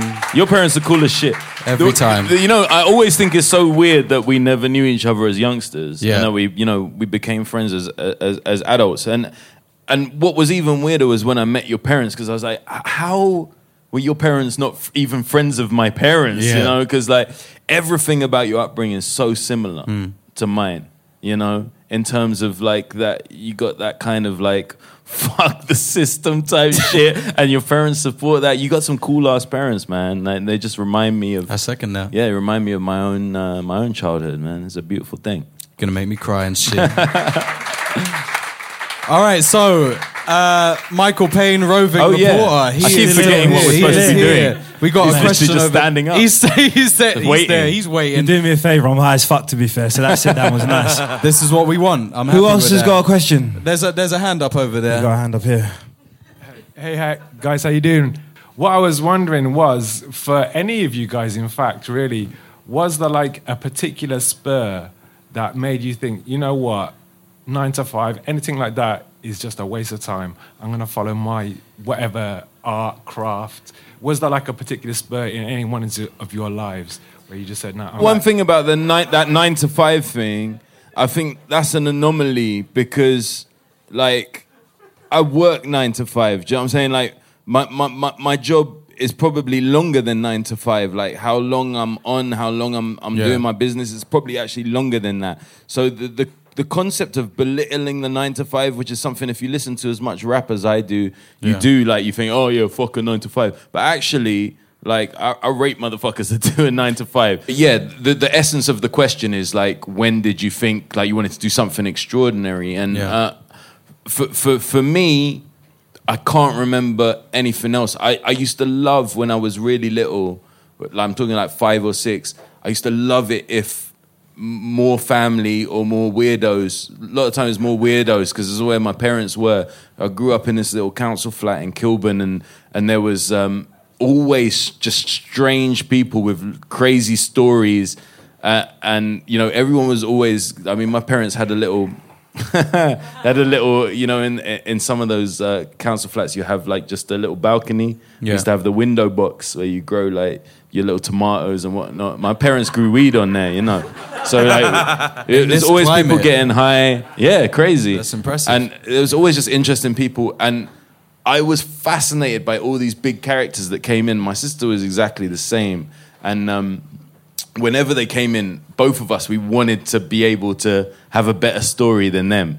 But of course we didn't, because we were small children. So we would always just act the fool, like pretend to be someone or put on a voice or something like that. And then everyone would go, oh, look, Ben's doing something silly. And everyone would crowd around. And that would be like my favorite moment, where everyone crowded around. I'd be like, okay, cool, it's my time. I'm going to do some shit. The fact that I actually professionally, as soon as I was old enough to work, I got into youth work and did that for a whole decade. When I look back on it, I think, yeah, that's the only job I could have done, like so-called normal job, because it was kind of the same. Do you know what I'm saying? I was kind of a stand-up. I was kind of an entertainer, because I had all these kids who were just like, what are we doing today? And I had to hold that crowd, because you know what it's like talking to young people, right? You know what I'm saying? They're fucking idiots. With no disrespect, you and I both losing our hair and shit. You know, yeah. You know what it's like. You try and talk to some young people. I came out of my flat one time. Bizarrely, I still live on a council estate, but I came out of my flat one time, and the dude upstairs from me, like him and his boys, they're real young. They're like, you know, 18, 19. They was out front talking shit about Nas. Oh, bruv. And I couldn't handle it. No. I could hear it from my bathroom. That's one of those situations that you step, even if you're taking you have to say something. A shower, you have to. You come down, you cancel everything. But I guess the point of what I'm saying is that when I came down and tried to speak to these young people about Nas, almost immediately, you know when you hear your voice on a voicemail or something like that, and you're like, oh my God, I sound like such a cunt. Yeah. Like, it was like that. I came out and I was like, hey guys, come on, can't... This is one of the most important people. Guys, that's in Nas, man. In the history of hip-hop like, culture. Not cool, dudes, all right? The way these boys clammed up, it was like I was police. Do you know what I mean? Motherfuckers just looking at their feet. Who's this old guy trying to talk to us about Nas? Man's are pausing their drawers and shit. I think it's important to note that it's the same. We have to think of context, and it's the same way that people might have tried to speak to us about Sugar Hill Gang. Oh yeah, of course. Very You true. know what I mean? But you know what I'm saying? To get back to the point, to do that job as a youth worker, it required me to have something about me in order to connect with these kids, you know. And I went from that into working with young offenders, and then from that I started my own charity working with asylum-seeking kids who didn't, like, they were like unaccompanied minors, basically. Do you know what I mean? It's not a rally, bro. Chill. And and love though, like all of that. Yeah, no, pure love. Big up. I'm just being a dick. But cool. But you know, all of that. It came from a place of heart and a place of soul, because that's how I was raised. My mum was a youth worker before me. But there was an element of the entertainer there, because I had to show up and be like, we're doing some fun shit today. Yeah. You know, I guess the short answer to your question is, it started when I was 6 and it went on till I was 30, which is nuts. For me, I just fucking hate having a boss, man. Anyone telling me what to do. Yeah. Fuck that.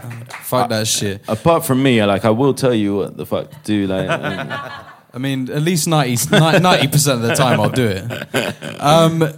Have we got any more questions? Is there anyone here that wants to ask a question? She'll have another question if Mr. Michael Payne... Turn this shit into a conversation. Let's do it. What would you all give each other It's one bit of advice. Wait, are there girls? I didn't hear the last bit. Are there girls involved, or is it just us three? Just turn into truth or dare. I'm ready. I've been waiting for this opportunity. What would you say to each other? Just being like, oh, you know what, man? Next year, do this. Oh, we do that all the time. I mean, like all of the time. Honestly, whenever I meet Corinne, you know, we'll have a breakfast or we'll have a lunch or like we'll get fucked up. Doesn't matter what it is. Yeah. Whether we're sober or fucked up or we're partying or we've always both really real with that kind of like, it would be dope if you did this or like, see that last thing you did. I think it was sick, but there's this other, like, I will take that from him. You know what I'm saying? And then there's certain people like I love that real constructive shit with. And it's funny because I only met Asim 3 or 4 times, but I've got this sense about him that he's one of them dudes as well that, you know, from the right person, from somebody he respects, he could take constructive criticism and back and forth. Yeah. Back and forth, that shit is so valuable. Yeah. Do you know what I'm saying? Like it gets like to a point if I met you and you were like, you know what, I'm glad you like the show. Personally, like what you do, I think it's a little bit lowbrow. Like it would have fucking hurt. Cool. Do you know what I'm saying? Yeah. Like it would have hurt because like I can get that. You don't understand how many times I got that from stand-ups. You get that, bro. Because stand-ups, like you lot don't know all the fucking stand-ups that you love. Passive aggressive shit. Passive aggressive shit. And you don't know how many times since I started doing stand-up, I had dudes that said to me, "Hey, you know, great show." I mean, obviously. You know, as soon as the obvious thing comes get that all the time. That's it. Obviously, you're cheating a little bit because you do the raps so you don't really have to do the jokes. Yeah. You don't really have to do the jokes. And I'm listening to this, I'm nodding, yeah, I know what you're saying, I should work harder. And I'm thinking, hold on, I just did 20 minutes of stand-up with 3 minutes of rap, right? Yeah. And in those 3 raps that each last a minute, there's a joke every bar. Yeah. So I did more jokes in a minute than you did in your whole 20. And you're telling me I'm cheating. So this is comedians. Fuck you, man. Yeah, comedians are the worst, man. Nah, but They're the worst. it's straight up. But It's straight from my up boys- projection. It's projection. Yeah, Bruv, no, I'm you know bored. what it is, bro. Sometimes you get to a level of success where everyone around you is a yes man. Yeah. And everyone around you is going to say you killed every joke. You killed this. that's you not killed helpful. That. It's not healthy. It's not helpful. So I personally have people around me who will tell me if it was shit. You know, like my You're boys very from fortunate Hounslow. as well to have people Us within boys. people just do nothing. Us who boys you went to will. school with. Bro, Like- we're like so critical of each other and ourselves. Yeah. We're all involved. Sometimes I'll be like, bruv, that Steve's joke didn't work, or that Grinder joke. I don't know, bruv, say this or say that. And you're an edit as well, kind of looking at these All things. of us, and- bruv. Are you all in the edit? It's such a collaborative process. That's beautiful. Yeah. Where like nothing can get green lit. Like my boy Tony knows, yeah. Tony works very closely with us, yeah. He knows whenever anything. Big up Tony Black. Big up Tony Black, yeah. But Every time. if anything, it can be a photo shoot. Yeah. If one of us is not happy with it, it's not going to happen, or we have to compromise. Yeah. And it's a true democracy, man. And it is completely the opposite of yes man.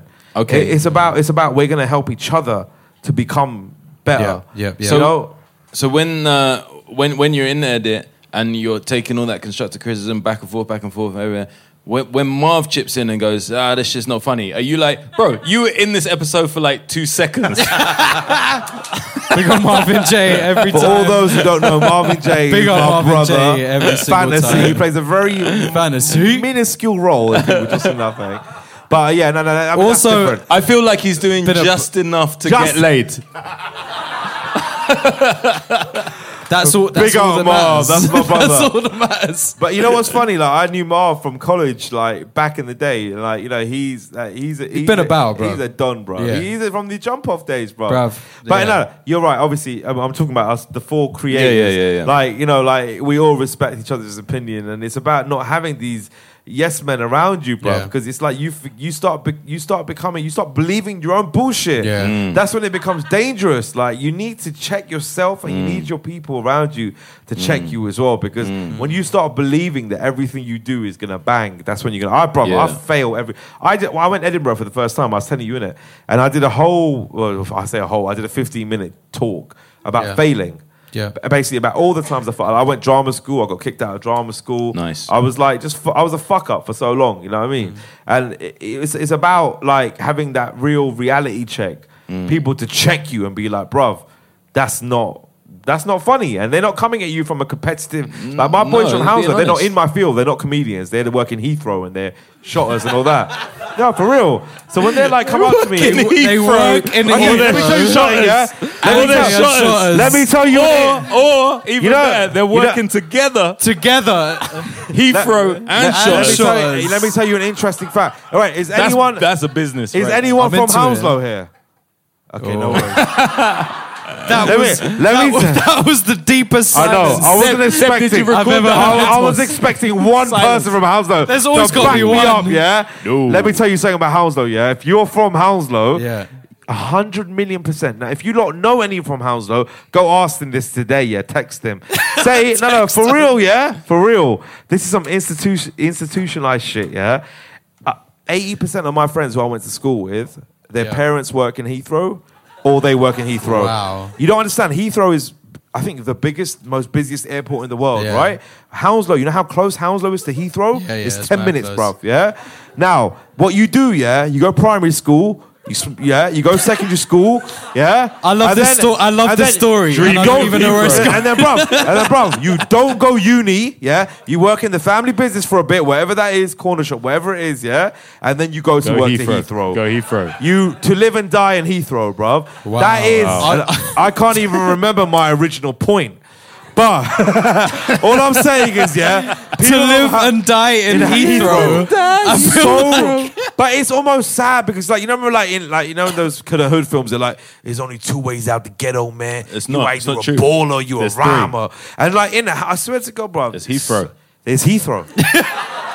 There's a third option. It's the fifth runway.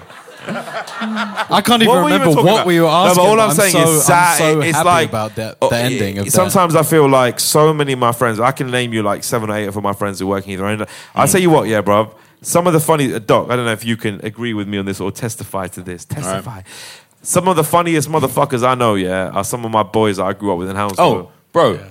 And they will never ever do anything in comedy. You know why? Because they're funny and they don't know they're funny. And the minute they know the camera's on them, they shit. Yeah. But they are the funniest motherfuckers. And my crew of like my day ones, bruv. Can I tell you something about my day ones? Funniest motherfuckers. I'll tell you something about my day ones. Not one of them has ever come to a stand-up show of mine. Same. They don't come to any of my because they do gigs. not believe. They do not believe that I could possibly be funny enough to entertain strangers because I was the least funny motherfucker out of a group of 8 boys. Bro. Same 8 boys. Same. Least funny. So they're just like, I'll say, I'm doing this show. It doesn't matter how big it gets. Yeah. Live at the Apollo, opening for Ricky Gervais. It doesn't. They don't give a fuck. Doc, they're like, how real is that though? That is the opposite of a yes man. Oh no, it's beautiful. I was just telling my man I was chilling with Gordon Ramsay the other day. My boy's like, shut the fuck up, bro. Yeah, they don't give a fuck. They don't give a fuck. You remember that last scene? They don't give a shit. You remember that last scene? Bro, if you were chilling with Noriega, it'd be a different story. That's different. Maybe. That's different. Cool, that's different. You remember that last scene from the Facebook movie? What was it called? The Facebook movie? Social Network. Yeah, remember the last scene? Where he's like, he's made Facebook, he's going to be a multi-millionaire, but he's still trying to refresh the screen to speak to this chick that won't speak to him. Yeah. That's kind of how it is. I'm not saying I'm on Facebook levels, but I'm like, I would just, you know what? I just killed, last night, 9,500 people in the Spectrum in Oslo. You know, I floored them to the point where I thought, you know what? Tonight, because me and Ricky would joke about it, I would say, tonight, you got a job on your hands. Other nights, it's like, Ricky's like, thank you, you were quite shit. Tonight, I'm killing it. Last night, Ricky was like, great. All right, now I got to fucking work, you know. Because last night I killed it. But Doc, let me ask you a question, yeah? You in that 9,000 people, yeah? That's why I only invited my girl and her best friend, yeah? Because I feel like with my girl, I'm very open. But I didn't invite anyone else. And I could have invited my Hounslow boys. I could have brought loads of people. But I swear down, if anyone from my Hounslow boys or my boy, even the Crop Defend boys, any of them that was sitting in the crowd, yeah, I wouldn't be this open. Because I would feel nervous. That's what I'm saying, because they would be looking at me like, no, it's your boys. I would have done a different set. He thinks he's funny, yeah? I would have done a different set last night. If I was there, would it be different? If I saw one of those motherfuckers in the can crowd, throw I would have you done off. a different set. Also, yeah, my proudest moment is the fact that one joke that I told you that's in the set about the fucking Renaissance paintings. Oh, bro. that was a bit. That became a bit. That became a bit in the became set. a bit that revived my career for like a year. Me and him. Also, because I legit. It wasn't even. I wasn't trying to do nothing. But that's what it's about, though, It bro. was funny as fuck. But that's what it's about, bro. Listen, let me going on that fucking point. Yeah, I called my boy up today. My boy was one of my best friends. Yeah, I went to go visit my friends a few 6-7 months ago in Hounslow. Yeah, my boy just moved in with this girl, and his girl's brother is like this shotter in Hounslow. He's a big man. Yeah, he's respected, and he's moved into his house, so they're living together. So it's a bit awkward. Yeah, and when we went to go visit him, yeah, we were in the living room. It was like 3-4 in the morning, and we were chatting to him. He's all drunk, yeah, and we were like, "How's it working with the brother? Like, is that awkward? Because you're obviously with his sister and that." And he's going to me. He's going, "Listen, yeah, I fucking run this house, yeah. I'm the fucking big man around here, yeah. I'm gonna fucking take over." And we were going, "Why are you whispering, bro?" The whisper brag. The whisper brag is bro. the He one. was whispering like, "I fucking run this place, yeah. He wants to fucking try something, yeah. He can fucking try it. I'm the fucking king." And we're like, "Why are you whispering?" He's like, "Nah, don't watch that, don't watch that." And then, so it's shit like that inspires me. So it's not just my dad. In the new series, if you watch the latest episode, yeah, episode 5.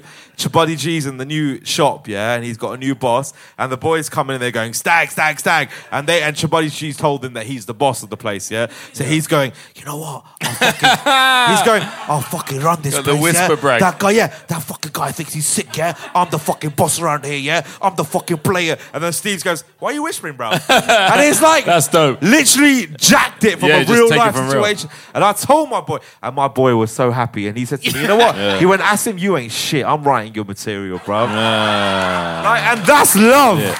That's love. That's beautiful. And that's what. But here's the difference, though. Here's the That is difference, beautiful. though. That's beautiful. What does an artist do? I've always debated this. Like, what define an artist? I think no matter what genre he is, an artist is someone who puts something into perspective. There you go. That is a skill. That's the skill that you I have can that be your the boys don't have. I can be the funniest guy. I can be the greatest actor. Yeah. But if I can't put it into perspective, into a scene where it's got a setup and a punch, and I can construct it into a scene and it makes sense and all this and that, then no one's gonna see it to the mass. And in a way, that's some sick shit. Yeah. Like that's some like I'm fine. That's I the Drake don't shit. need to control. I'm not selling out. Yeah. But That's the talent. That's the talent. That's the talent. It's putting it into perspective. An That's the artist talent. puts something into perspective. You know, the greatest advice I got from when I did film and broadcast at uni, I did script writing. Yeah. Like I took a module up on it, and he said the greatest advice he gave me was write about what you know. Yeah. And that applies to anything. If music, anything.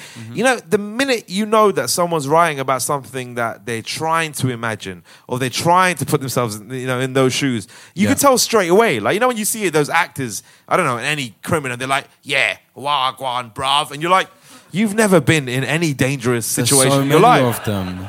Write about what you know, and that sincerity always comes through, no matter what you do. Like, There's so whether many it's- comedians that do that, and it's so fucking annoying.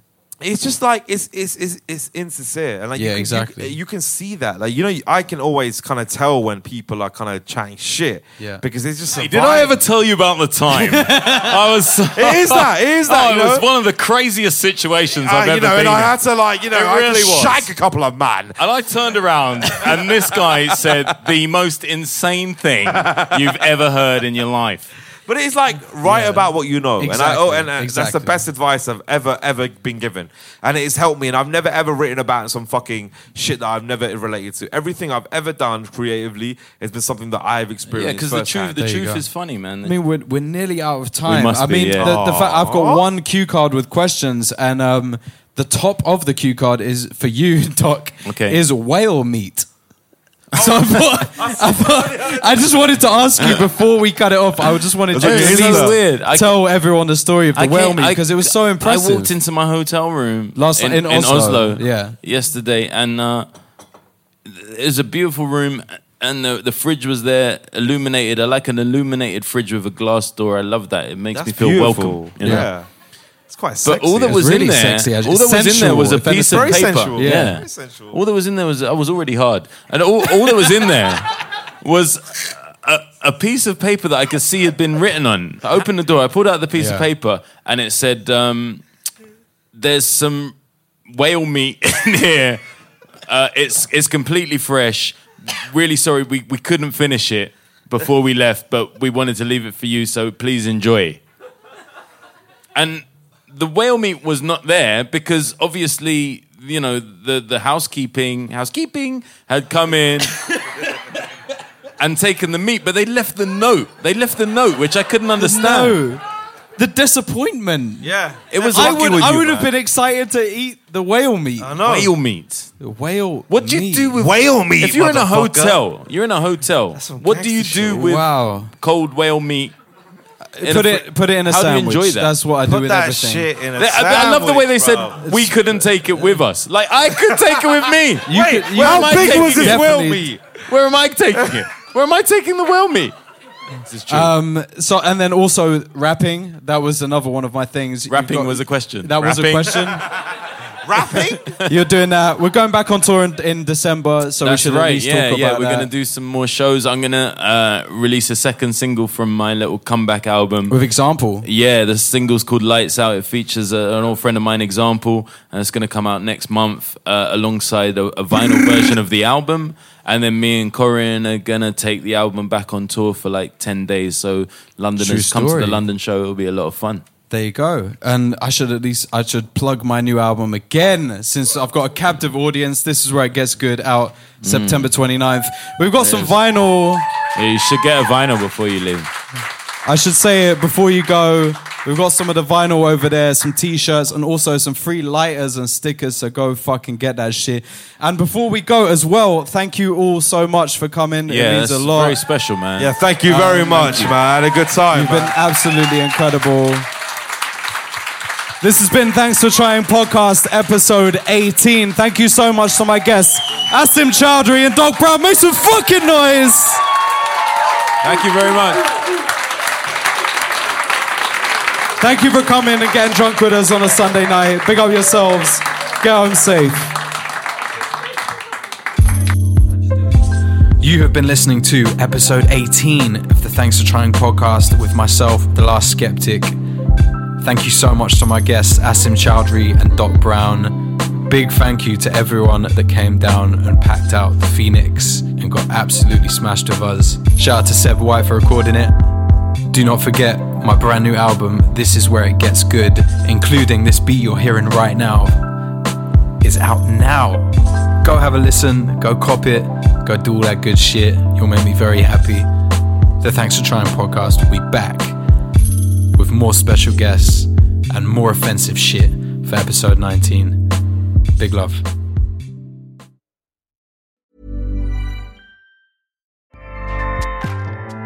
Acast powers the world's best podcasts. Here's a show that we recommend.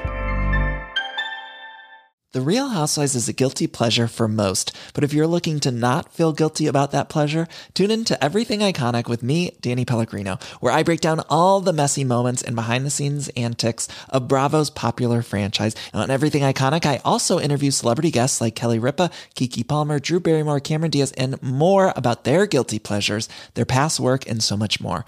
So if you're pop culture obsessed and find yourself watching way too much reality TV like me, tune in to Everything Iconic with Danny Pellegrino, wherever you listen to podcasts. Acast helps creators launch, grow, and monetize their podcasts everywhere. Acast.com.